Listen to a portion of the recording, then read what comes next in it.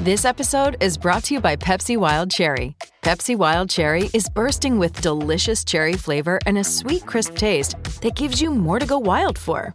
Getting wild may look different these days, but whether it's opting for a solo Friday binge watch or a big night out, everyone can indulge in their wild side with Pepsi Wild Cherry. Also available in Zero Sugar. So grab a Pepsi Wild Cherry and get wild.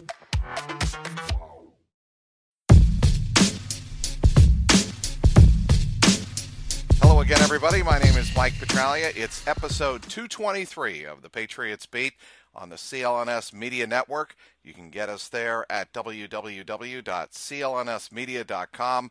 Follow us on Twitter at CLNS Media and Facebook at facebook.com/CLNS Media.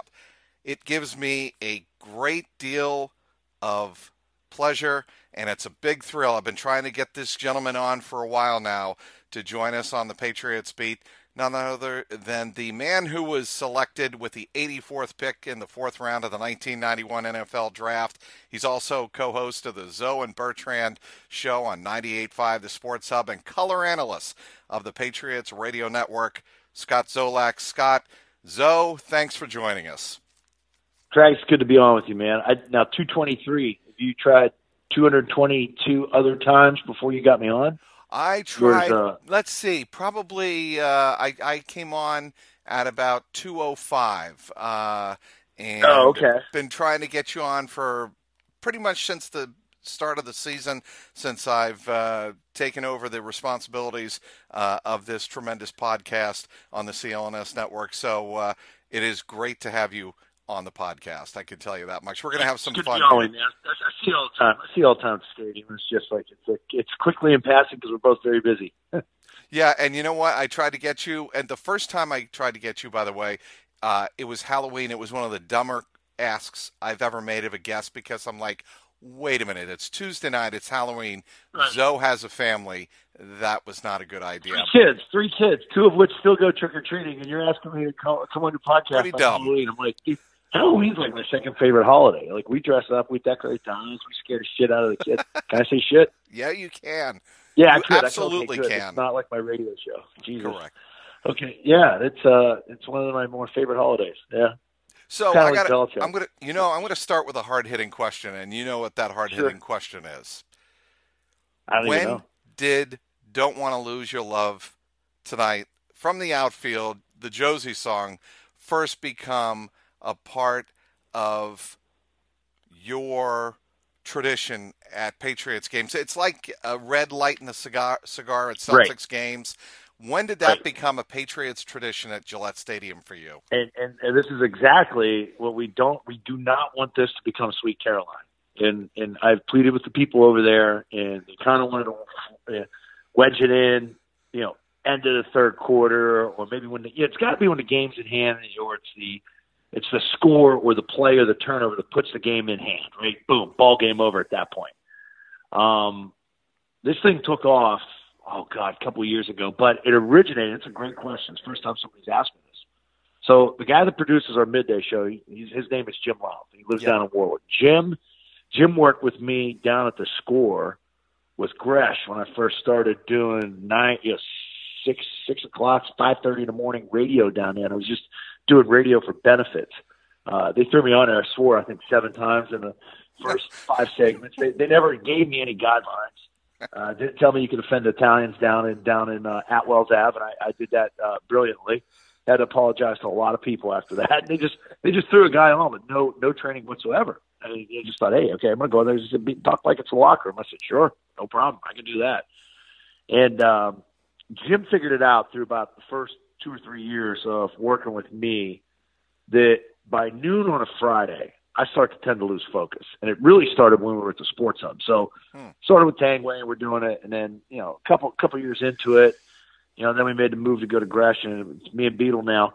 But it was back to the early Tangway days. Like somewhere around noon on a Friday, I would start to lose focus. And Jim knows Jim has worked for me forever, and he knows I love 80s music. It's Eddie Money. It's Bon Jovi, you name it, Def Leppard, anything. For whatever reason, Jim played You're Loved by the outfield at noon, and it got me fired up. And it was a spring or summer day, so it's one of those 80-degree Friday days, and I snapped out. And from that point on, he started playing it. We used to do the chicken fried thing by Zach Brown Band at 12 on Fridays. Right. Then Jim switched it to You're Loved by the outfield, and this thing has been a hit. And it carried over to the Patriot games. And for people who listen to our show, a lot of people who listen to our show obviously go to the Patriot games. And this thing, divisional round against the Ravens, when they were down 14 twice. Yep. I mean, you could literally feel the freaking stadium shake when they would play this thing. And it went on. And that was probably the best moment of it. And I just don't want to turn this thing into Sweet Caroline, one of those corny Red Sox anthems that are wedged in, end of the seventh.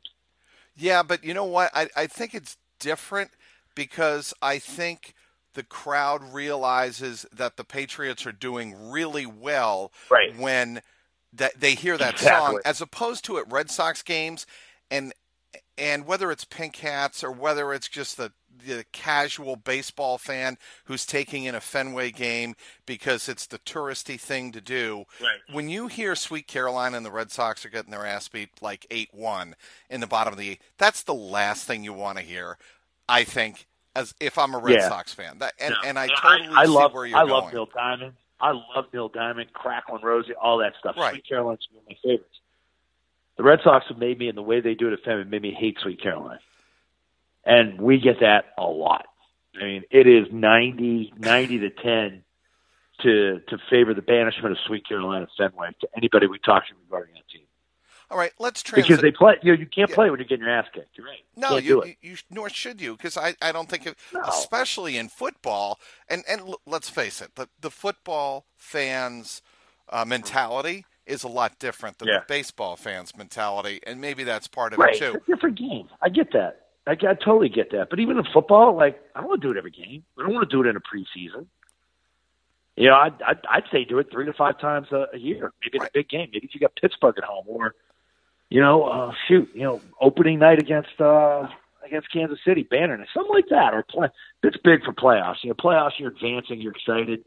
Pretty much a game's in hand. That's when okay, we're going to next week. We start thinking about next week, and that's sort of where it came. Jim did it to wake my ass up because I have adult ADD and I'm all over the place half the time. I'm overexcitable. And it's just to kind of hone me back in and hey, I'm going to play this, so you're going to pay attention. And that's kind of how it evolved. And it's taken on a new life down at Gillette. So let's transition to the last time we heard that song played. It was 6.5 minutes to go. The Patriots finally took care of business and beat the Miami Dolphins. What are your impressions of this team, where they're at? They're 9-2. They've won 7 straight. It's remarkable to me, Zoe, every single year that they start off a little bit slow, 2-2. I think they've started 2-2 3 of the last 7 years, something like that.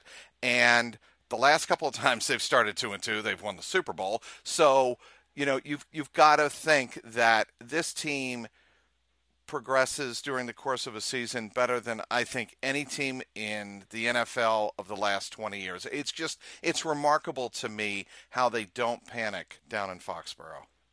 Yeah, I'm happy for the defense. I mean, I could sit here and we could do a 4-hour podcast on the offense, but I think people get tired. Right. And that's the sad part is you take for granted what Brady's done. Brady's remarkable at 40. I mean, that's a whole nother podcast. I mean, they'd probably be 2-4, 2-6 without Brady. It's why Garoppolo's not here. Your chances to win are with this guy. But the defense got obliterated. Not literally on the field, which they did the first couple games, but talk shows, articles, beat writers, and it sucks when you're not doing well as a unit and you got to stand there in the locker room and answer questions while the offense is doing well. We know we're the unit that's kind of dragging along. It reminds me of last year when we went up to San Francisco. Everybody was questioning them, but it's never going to turn around. And boom, it pops, it does, and then you go on a Super Bowl run. This thing happened years ago with Revis and Browner. And at some point around weeks 7, 8, they tend to start to find themselves. Bill did this with Aqib Talib when they traded for him. Instant impact when he got here. You start to get yourself cranked up defensively for that second half of the year. And it's really, Bill always says it too, your season starts Thanksgiving on. That's where you got to be playing your best football. Even that 2007 year, I think they peaked early. They started to flatline a little bit after weeks, 12, 13. I thought they were beat up that year, Zoe. I mean, I thought toward the end of the pressure year. got to them, too. Yeah, I mean, it's just, you get tired of the undefeated talk, It builds up for you, but they're just fun to watch now because, you go on the road, and there aren't many teams that can pick up an organization, go stay out in Colorado Springs for a week, play in a tough spot in Denver. That was a tough spot. I don't care who the quarterback was, what they were. They still had Talib and Harris and Von Miller, and they got backs that can run. They got receivers that can catch the ball. It's just, they've handled their business better than anybody in the league. And it's fun calling games because I know the offense a little bit, it's the same terminology, so I can sort of advance and see some things coming, especially with the motion. And, it's fun watching them use backs now. They've got backs now that, they can bring in, 3 backs or 4 tight ends and go regular and super big, and you've got the defense subbed out to where, okay, we got bigs, and then boom, at the snap, they're an empty.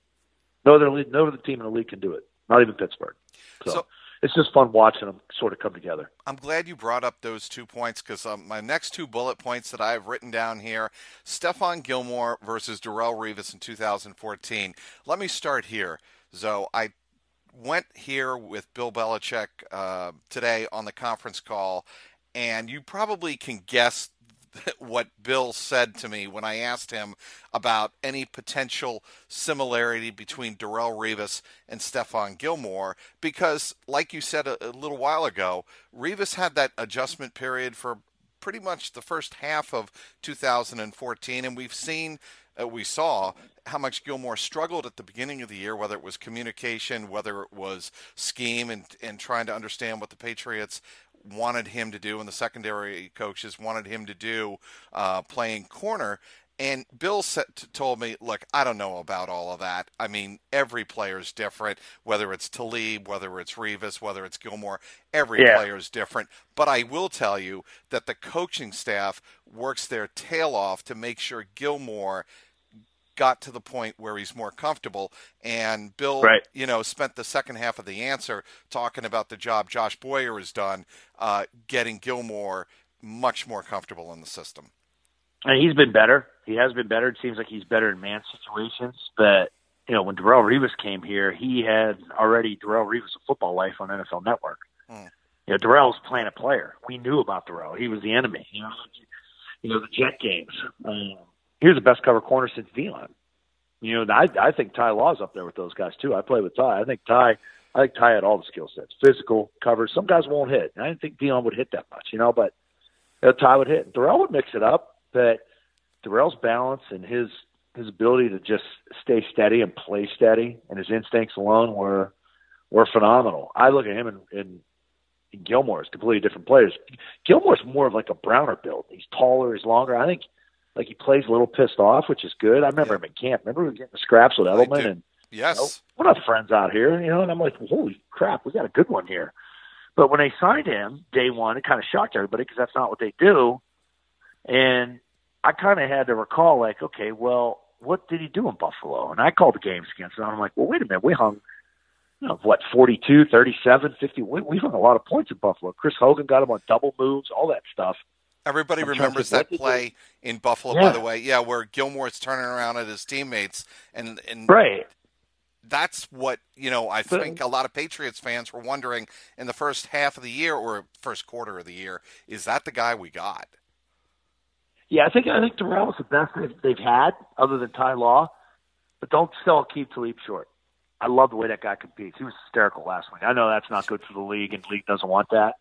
But we were out in Denver, and I watch Bill and Ernie every pregame, and they got the same damn routine. Ernie goes out early. He watches everything, the punts, this and that. And then they come together as a unit, and they bring the offense versus defense. Everybody's huddled down in the end zone. And Denver's leaving the field. So their warm-up is already done. They're going into the locker room. Bill, for the first time in my career covering this team, leaves his huddle and goes and seeks Aqib Talib out on the sideline to embrace him and hug him and talk to him before he goes into the tunnel. I never saw that before. So that goes to show you the respect he has for that player. I mean, that's little things. Remember when Welker, the player, had an illegal hit? It was a dirty hit. Like, he went to the wall for Aqib. I know he loved Aqib Talib. And it just didn't work out here. He ended up getting a lot of money, and what the Patriots do, they let you go test the market. If you find the money, you're going to sign elsewhere. If not, you're coming back. What about Dion Lewis and Rex Burkhead? I know you touched on them a little bit, Zoe, but what they have given the Patriots the last couple of weeks, I think, is the perfect 1-2 punch, because I think if you're going to keep defenses honest in terms of trying to go balls to the wall to get to Brady, you've got to have guys either that can catch. I know the screen game has not been real effective, but you've got to have guys who can either be capable of catching that short pass. I know James White does a lot of that. Or You've got to have guys who can run the ball between the tackles or run in any situation. And I think those two can do that. Yeah, screen's the toughest thing to run, and not only run but call it, because you got to call it right against the right defense. You got to have a good rush upfield. You got to have the quarterback be able to bait the guy. You've got to execute getting your linemen out, and those guys trip over each other's feet sometimes, and it's not always smooth, and it's timing. Everything is timing predicated in that screen game, and you got to have a back that has the knack to do it. I think we've known through 12 games now that Brandon Cooks is not a good down-the-line screen guy.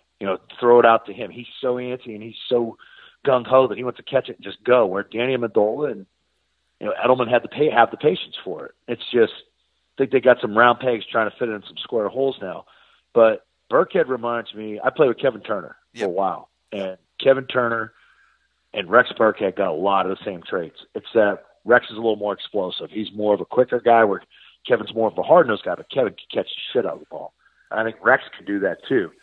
I don't think we've really saw the tip of the iceberg here yet with Rex. I mean, they can run him on angles, seams.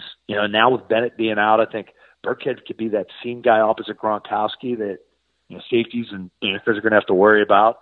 And the best thing here is, Dion Lewis played a ton in the preseason. You're thinking, okay, they're showcasing him and trying to trade him and that.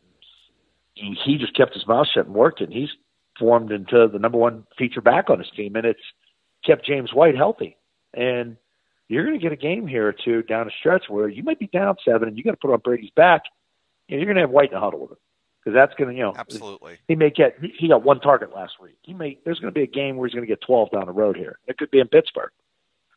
Gillisley's a healthy scratch. This thing will work itself out. Okay. Somebody's going to get nicked up. So what's going to become of Mike Gillislee? I have no clue. I don't know.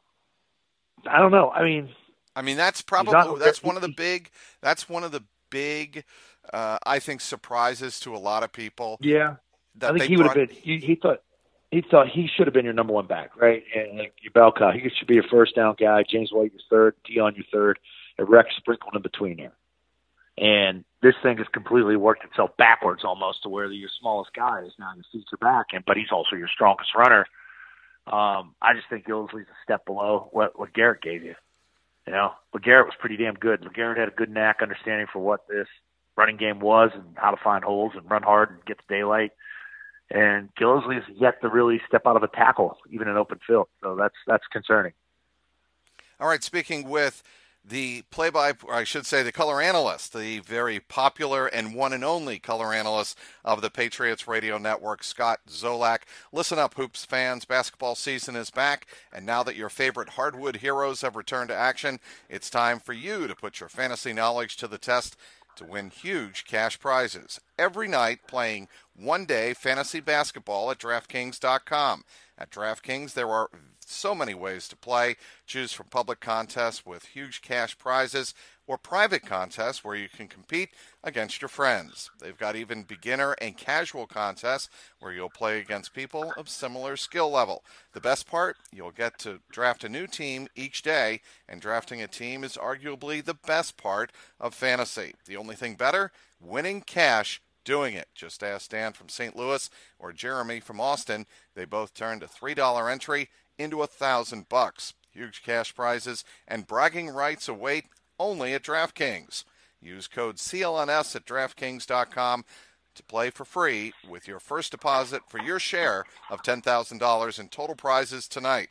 Do not wait. Use code CLNS at DraftKings.com now to choose your lineup, and you can seriously cash in tonight. That's code CLNS only at DraftKings.com. The game inside the game, minimum $5 Deposit required. Eligibility restrictions apply. See DraftKings.com for details. Once again, talking with the one and only Scott Zolak of the Zoe and Bertrand Show on 98.5, the Sports Hub, and obviously the color analyst along with Bob Socci on Patriots radio broadcast. I want to get to something now that is one of my favorite things you do every week, Zoe, and that is... What's that?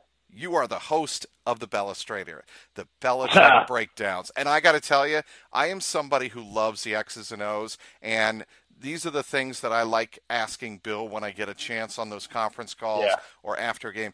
X's and O's, because those are the things he wants to talk about. When you get Bill talking about something he wants to talk about, that's when I think you see the great personality come out in Bill. How much fun is it to do those every week with Bill? It's good when you win. I mean, thank God they've won on average 12, 13 games a year. So that helps. We're having 13 good Wednesdays. You know, we tape that every Wednesday down at Gillette, early in the morning. And the cool thing is he takes the time to pick these out. And not only pick the plays out, he's also embraced the technology to where I'm going to shadow box this guy, I'm going to circle this guy, I'm going to label this instead of just writing on it. So as technology advances and makes things easier to cut and splice things. I mean, I remember we laughed about this because I was telling him last week, he got pissed off because he forgot to put one of the plays in. And one of the plays was the great punt rush that this team had that they were facing last week. So they're coming in here and you got a punt rush on, and it's 4th and 9 or 4th and 8. You think there's no way in hell. Okay, so I'm looking down to return, and thank God Bob caught Ebner on the sneak. Or on the fake punt. Right. Because nobody in their right mind calls fake punt on 4th and 8, 4th and 9. But Bill, the previous Wednesday, highlighted, they're pretty devastating at rushing the punt is Miami. So that thing was already in effect by the time I was in there Wednesday morning at 8 a.m. So it was already game plan. At some point, Monday or Tuesday with Joe Judge, that, you know what, if we got a fake punt here, we're calling it. We're calling this sucker because we see something. So Bill diagrams that, and he goes through it. He gets a kick out of it. He does, because it's something that works for him in practice. The ones he loves is when you have the exact same formation in practice. You saw this in 3 Games of Glory or Football Life or whatever it is, when the Super Bowls where Ernie Adams would draw something up, the Pete Carroll play of the pick, and boom, there it is right there. The Malcolm go. Malcolm did it wrong this way, and then he plants the foot. Bill loves that type of stuff. So anytime we can do that, he'll be there and he'll talk about that specific play for 4 minutes or so. But you're right. And I know he kind of scoffed at a question by Karen Gregan this past week. And I don't think there was any intention to make Karen look bad there. No, I don't either. And I was front row when Karen asked that question. That is Bill's way of saying, I know people are thinking this. This is how I feel about Tom playing, because he knows he gets this question. We talked about that. Yeah. Yeah. We talked about it on the broadcast, like, you got to get him out. They're trying to knock him out of this game. But based on if they played the way they played against Denver and Oakland, I think Tom would have been out of there with maybe 8 minutes left. I really do. Really? Because Horner played last week. Bill was content taking him out of the Raider game. And it's still a lopsided game at that point. I know it was 33-8, but still, he's waiting for that question because he knows everybody's thinking it. Correct. And there's probably people in his locker room thinking, well, why did you take Tom out? Look how beat up. I think, Bill, that's an indicator for him that, okay, we played like crap at times, and we shut down on offense where we had, 3 consecutive 3-and-outs and looked like crap in the third quarter. I'm not going to send a message to my team to where I'm going to take foot off the gas and take this guy out, indicating, okay, guys, game, set, match. We're done here today. That's a sign to his team that I'm not happy with what we're doing. That's why they were in on Tuesday instead of Wednesday. For the last couple of weeks, they've been in on Wednesdays. Give them 3 days off. Hey, throw them a bone. They're playing well. Right. He's not happy with something he saw in the Miami game, whether it's defense, whether it's offense. He won't tell you. He won't tell me. But there's a reason he did what he did, and whether it was Karen, whether it was you, whether it was going to be Mike Reese, somebody was going to get the end of that question. Like, well, what are you looking at? We don't look at it that way. And he's just sending a message to the team like, game ain't over. It's 60 minutes. He does that for a reason. He does not intend to make Karen Guregian look bad, and that was something not. interesting. And he respects. Yeah. People should know who are listening to this. Bill really, really respects Karen Guregian a lot, and Karen was on the conference call with us, on Tuesday, and Bill has all the. You can tell the way Bill answers a question many times, the kind of respect that he has for that reporter or that reporter's question. I know Michael Hurley tweeted this out, and I thought it was pretty hilarious on Tuesday. And I know Tommy Curran, quoted the tweet when Belichick inserted Matt Castle. You remember the game, 2007? Yeah, Miami against the Dolphins. I don't know what. I didn't see the tweet. All you got to do is tell me the Miami game where he spun around and Jason Taylor with the pick or pick six or whatever it was, and boom, Brady went right back in. Correct. And Belichick's answer was priceless that night after the game, where he's like, well, we're up whatever it was, 21 points, but another turnover, and it's a 14-point game in the middle of the fourth quarter. You don't have to tell me I was there. It was the quintessential Belichick answer to taking Brady out of the game. They blew that play dead. It should have been a 21-0 game. You had the errant snap, and instead of being 21-0, it was 14-7. And that's how quickly he looks at it as this thing could change that quickly. Correct. And he's got a lot of young players stepping up now to playing roles where you got some starters down, and the veterans are probably rolling eyes at some of the stuff, but they know what the deal is. They know what the deal is. He's sending messages here. I want to focus now on the start of your career, Zoe, and sure, obviously when you came in to the Patriots, it was a very tumultuous period in the franchise, right? It was before Kraft took over the team. And what do you remember the most about the Patriots in 1991 when you came in? Yeah. And how do you characterize that organization at that point in time, even before Bill Parcells came on board?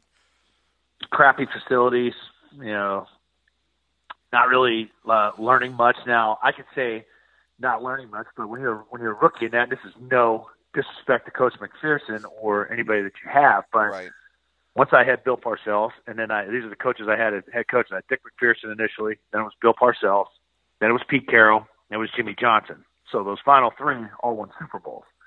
And, when you have those three and you see how things are done and how a guy commands a room or how you're supposed to teach it, and how you're supposed to walk around on eggshells and have the fear of losing your job if you're not good or you don't produce, then you kind of rethink the way it was at the beginning. And that's what I did. That's why I say that. But, it was not good when I got here. The locker rooms were bad. My high school locker room was nicer. We stayed at the damn End Zone Lodge the night I was drafted. The real 12-round draft at that time. I took a 3-hour ride from Logan Airport, flew in on a freaking 5:30 p.m. flight on a Friday in late April when it was raining. It's just, it's like, where are we going? And I'll tell you what, that stadium became intimate, though. And Parcells and Bledsoe changed all that. They changed the culture. And that place became noisy. The fans started to come around, and you just saw an environment that was reinvigorated because football meant something. It just didn't seem like football was important, and we were kind of laughing stock prior to that. And that's a transition period. A lot of teams go through that, When did you realize, not to cut you off, Zoe, but when did you realize Parcells and Bledsoe were the transformative duo that could do what they did with the Patriots in 1993? First time I played catch with Drew, kind of knew okay, he's singing my hands, and he played catch with everybody, and I was at Maryland with O'Donnell and those guys, but nobody threw the ball like Bledsoe. And I was around Marino. You could see Marino throw it. You see Elway and those guys, and that was the middle of the '80s class of quarterbacks that were peaking at that time in the league. And it was a Viking game when we were down a ton and getting our ass kicked, and I just remember being in the locker room at halftime, and they're trying to draw shit up on the board and this and that. I look at Ray Perkins. I'm like, hey, Ray, this kid loves the 2-minute drill. Just put him in the gun and turn this kid loose. Just put it on. What do we have to lose? We're down by a ton of points. And I hear Parcells looks up and gives me that look like, what the F are you looking at? Like, what are you saying? He goes, it kind of makes sense. And then they huddle on that. And they go, all right, here's what we're going to do. Everybody up. We're going to go 2 minutes. It's like it was their idea. They were just trying to come together with some plays to get a drive going. I'm like, screw the drive. Put the kid in the gun and let him call the plays. That's what he's comfortable doing. Any quarterback in a 2-minute situation, when you put him in a gun, is going to call the plays he knows he can hit. Instead of, okay, here's a play. We're going to do it by design, and if it works, it works. If not, we're going to try and call another one. And, and it just something clicked there. And Drew had a toughness about him, too. He played hurt with a lot of injuries nobody knew about. The pin in the finger and all that just seemed like, God damn, for 6 years I was never going to get a chance to play. And it took a pin, in his finger, and for Brady, basically almost dying and getting his lung punctured to get in the damn game. So he had a certain toughness about him, and it was a pleasure to play with him. You played with the following you played at Maryland, and the following quarterbacks. I know you mentioned Neil O'Donnell, Frank Reich, and Boomer Esiason. Do you have close relationships with all of them? I know Frank pretty well from seeing him in Buffalo, when we would play, and he was always backing up Jim Kelly there, and I kind of keep in touch, and he started coaching. I see Boomer all the time with the radio stuff and the Westwood one. He's always doing games. Boomer, it's a joke in Maryland. Boomer and I, they had to weld 2 helmets together to fit both our heads. We got the biggest heads, I think, to ever play the position. But he's got nice hair, nice blonde hair, so his is kind of hidden a little better. But it's funny. We laugh and joke, but he was a classic, man. He owned the campus. It was boom, boom, out go the lights, and he had a hell of a career, man. It's fun watching him.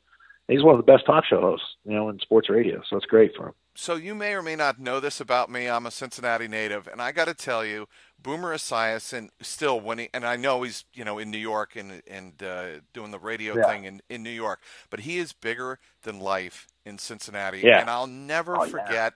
The 34 seconds, the Montana pass over the middle, and how much it broke Boomer's heart. And I'll tell you what, when I see him, I saw him at halftime of the Super Bowl in Houston, and we still talk about that drive, that Montana drive, and he's like, damn it, I knew as soon as we gave him it's like Brady.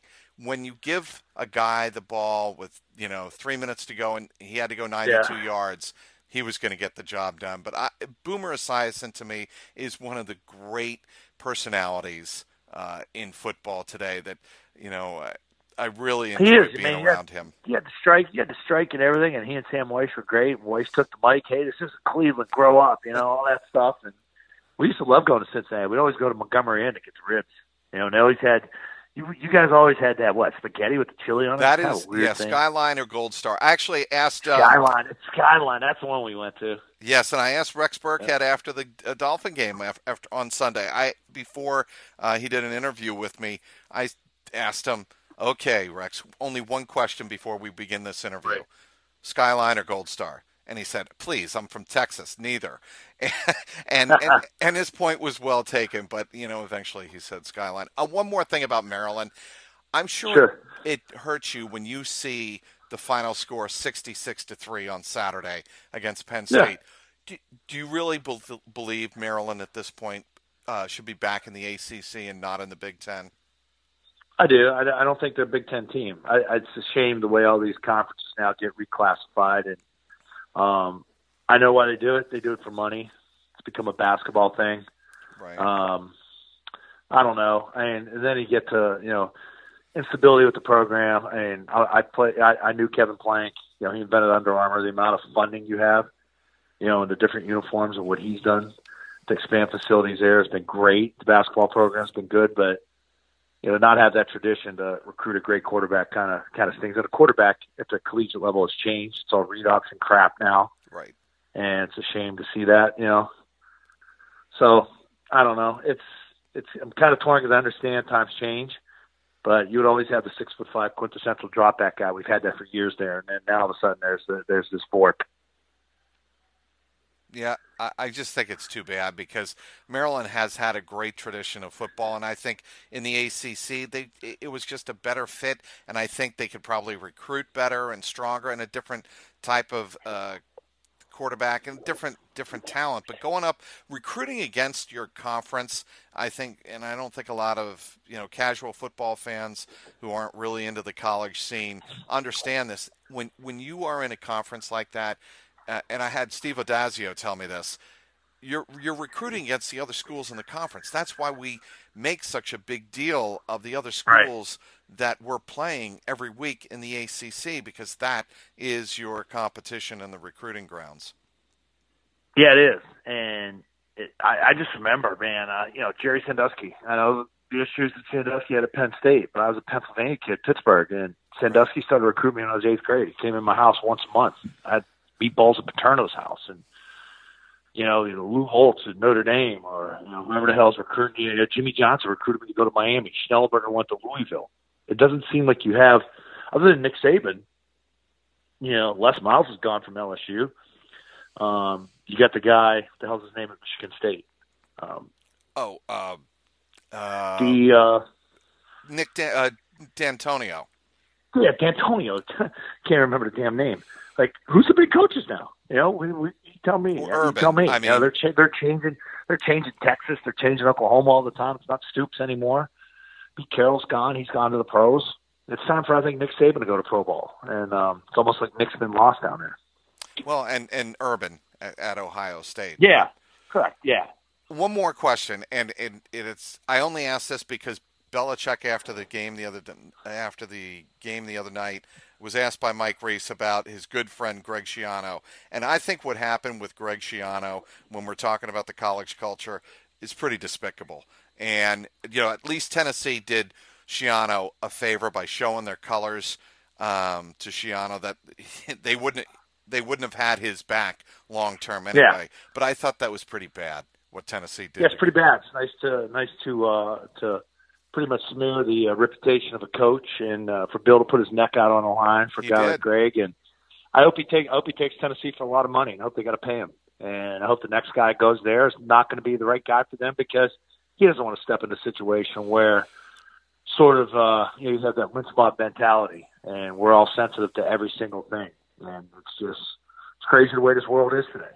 It's just, you could sit there and have the complaint of one person, and next thing you know, all you got to get is 2 or 3, and then this next person's out of a job. It's sort of taking away a toughness to the work ethic of a good football coach, and what he could do, and probably do a great job for that program. That'd have been a good spot for him.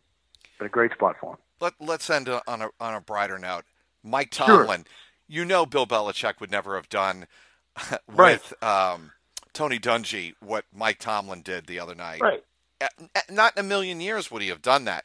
But you got to admit, Zoe, that game in Pittsburgh, we can do this. The Patriots can't, and Bill won't do this. Yeah. But we can look ahead to that game and how much fun that's going to be, and what it's going to mean to the Patriots. 2-team race.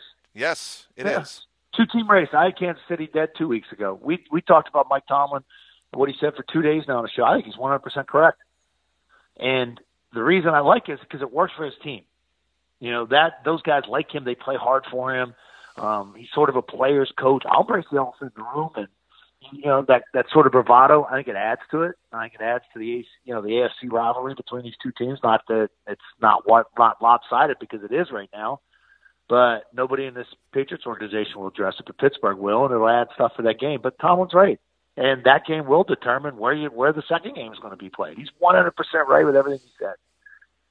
So, in other words, he's providing the Rex Ryan element, only with a It's good for the league. Right. It's good for the league that somebody talks about it. How many times we're not going to the next game. We're all worried about just the next game. It's such the it's the right thing to say, but it's such the boring cliche, so to speak. In today's world, we want the big soundbite. We want that's something that's different. And Tomlin gave it to you, and I don't think it's different. I think he's right. Everybody in this you watch this league every week. There's 2 teams in the AFC. It's them and Pittsburgh. That's it. Nobody else. I don't think there's a third. No, I really don't. I would have said maybe Jacksonville or Tennessee on the right day, but I don't see it. And Tennessee could barely beat Indy the other day. I think you're right, Zoe. It's a 2-team league. I got to tell you, Zoe, it's been a pleasure.